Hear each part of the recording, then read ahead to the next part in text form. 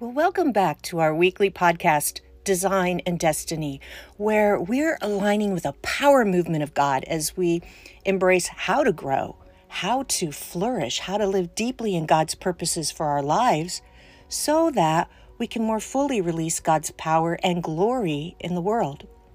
And if you're new to the Destiny Makers community, well, we wish you a special welcome. We offer a special welcome to you. And if you like what you hear, consider subscribing to our weekly podcast. And check us out at destinymakers.org to see what we're about and the resources that we have to offer. Well, on today's podcast, I'd like to do something a little special. A few weeks back, I was invited to speak and deliver a message to a group of individuals. And the topic was around honoring life, cherishing life, celebrating life. And so I couldn't think of any better message to leave on this week's podcast, just days before celebrating Christmas, than this message that I'd want to give you today, because in fact, there's no greater miracle, no greater event of life recorded than the life of Christ our Savior, the Son of God, born to Mary. And so I want to read a familiar passage to you to start. It's from the NIV version of the Bible. It's Luke's story of the birth of Jesus foretold, and I'm going to be reading chapter 1, verses 26 through 38. And the scripture are as follows. In the 6th month, God sent the angel Gabriel to Nazareth, a town in Galilee, to a virgin pledged to be married to a man named Joseph, a descendant of David.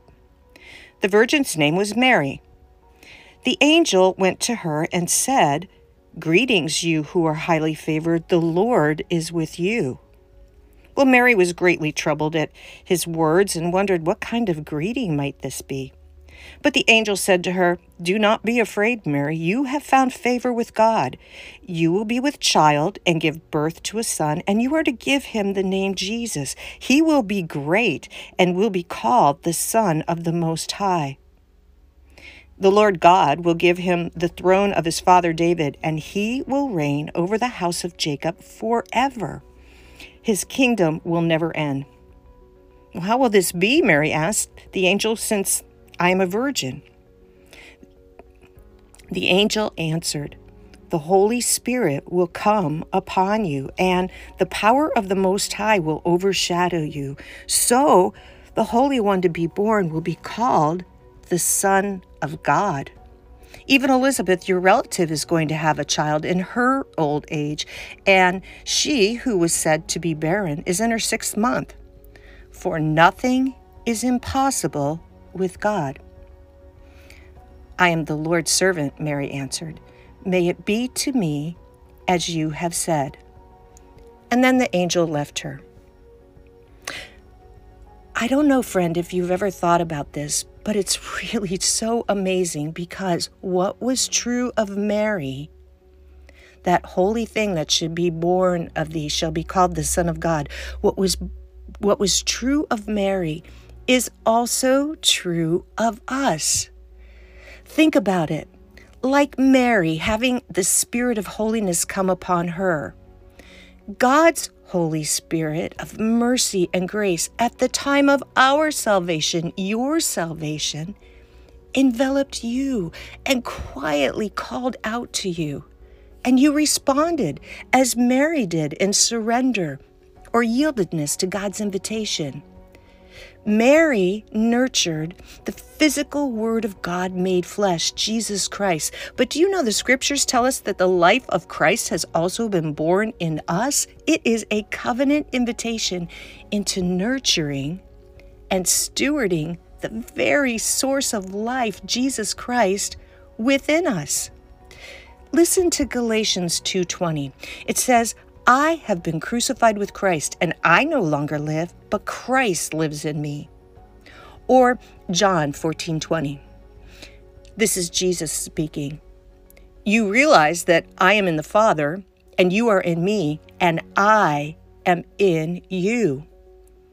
Or 1 Corinthians 6:19. This is the Apostle Paul writing to the Corinthians, and he says, "Don't you know your body is a temple?"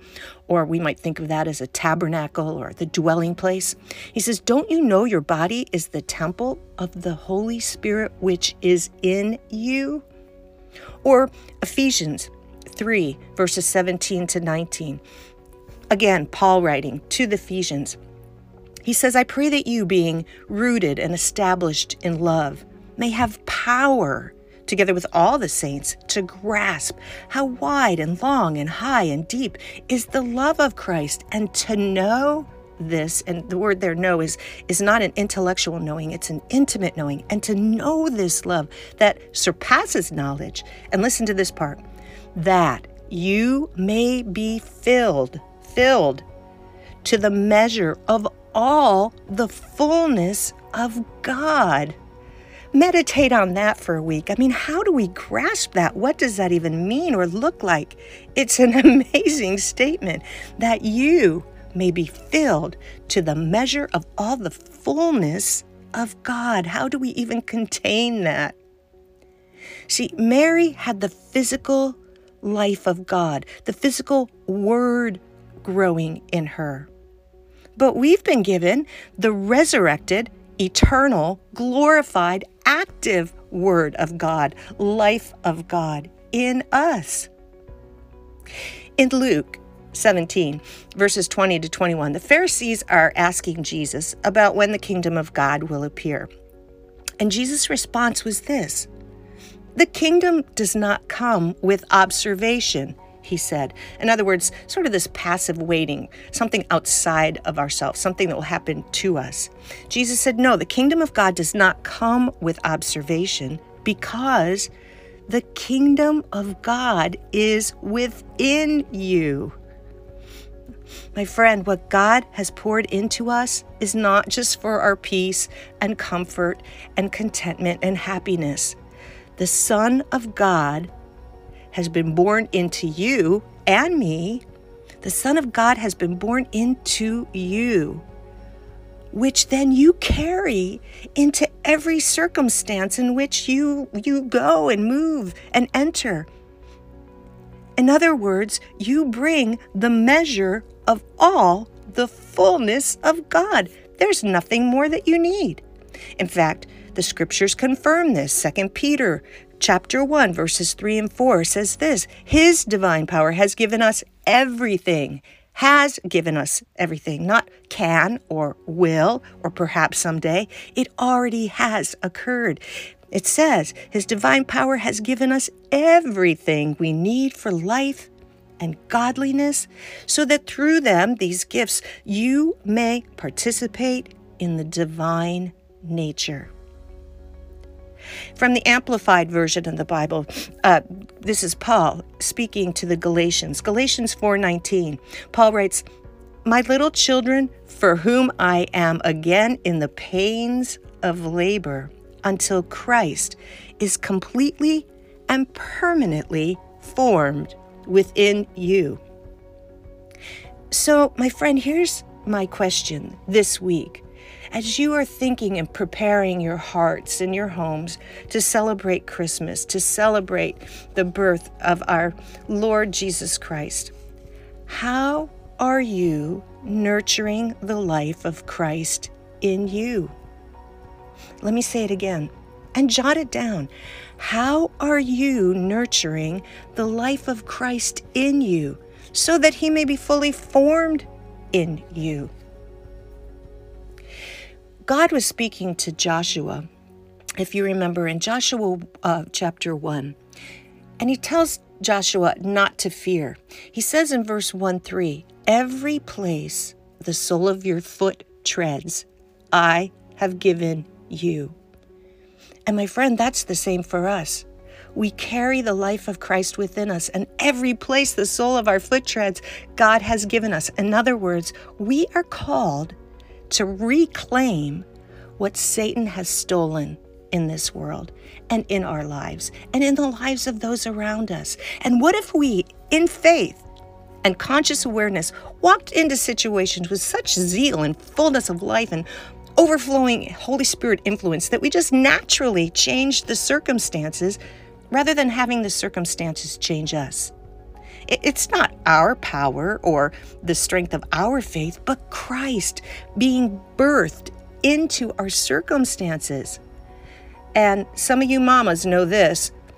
Sometimes birthing gets painful and messy. It doesn't always feel like we think it's going to feel or look like we think it's going to look. It's not always going to be polished and pretty and polite. Well, back to our scripture passages in Luke.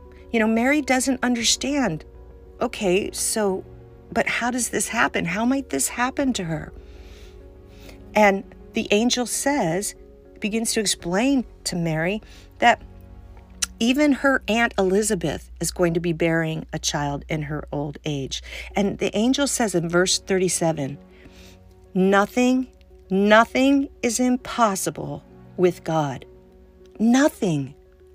In other words, the word is no thing. In the Hebrew, that word is no rhema, R-H-E-M-A. It means the word or utterance which the Lord has spoken, and now he speaks it again. Let me just say that again. That word, no thing, no rhema, is in the Hebrew means utterance, which the Lord has spoken, and now he speaks it again. Or as I heard a pastor define it, no freshly spoken word of God is impossible. No freshly spoken word, or no word that the Lord has spoken and now he speaks again, is impossible with God. And Mary's response in verse 38 was, I'm the Lord's servant. May it be to me as you have said. Mary's response was in faith to nurture the growing life of Christ in her until the measure of the fullness of God was ready to be birthed into this world. And so my question for you is this. What's God's freshly spoken word to you that you are to nurture and birth in the fullness of time? Do you know each morning is a fresh opportunity for you and for me to sit quietly and just place our affections upon God, not coming in a place of need and prayer. There's certainly a time for that, but just to sit quietly, to place our affections upon Him and let Him overshadow us with His love and speak to us about His thoughts and His dreams and His love and His intentions. He desires to do that, my friend, with you every day. So what is His freshly spoken word to you this day, this season? And how will you nurture that word, the life of Christ, in you? Where perhaps, or what have you perhaps been called into where maybe you've hesitated in saying, I don't know if I could say, like Mary said, I am your daughter, I'm your son, may it be to me as you have said, because that freshly spoken word might have seemed impossible. Perhaps you may have said, well, did God really say that? Or, I don't know, I'm too old, I'm not qualified, that's too hard for me, or whatever. What is the freshly spoken word? And could you, like Mary, in faith, say, I am the Lord's servant, may it be to me as you have said?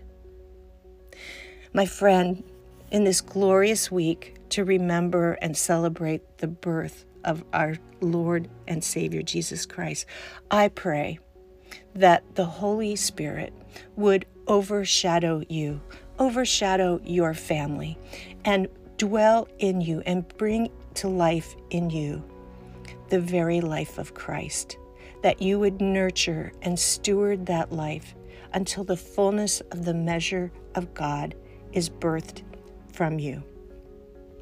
Merry Christmas.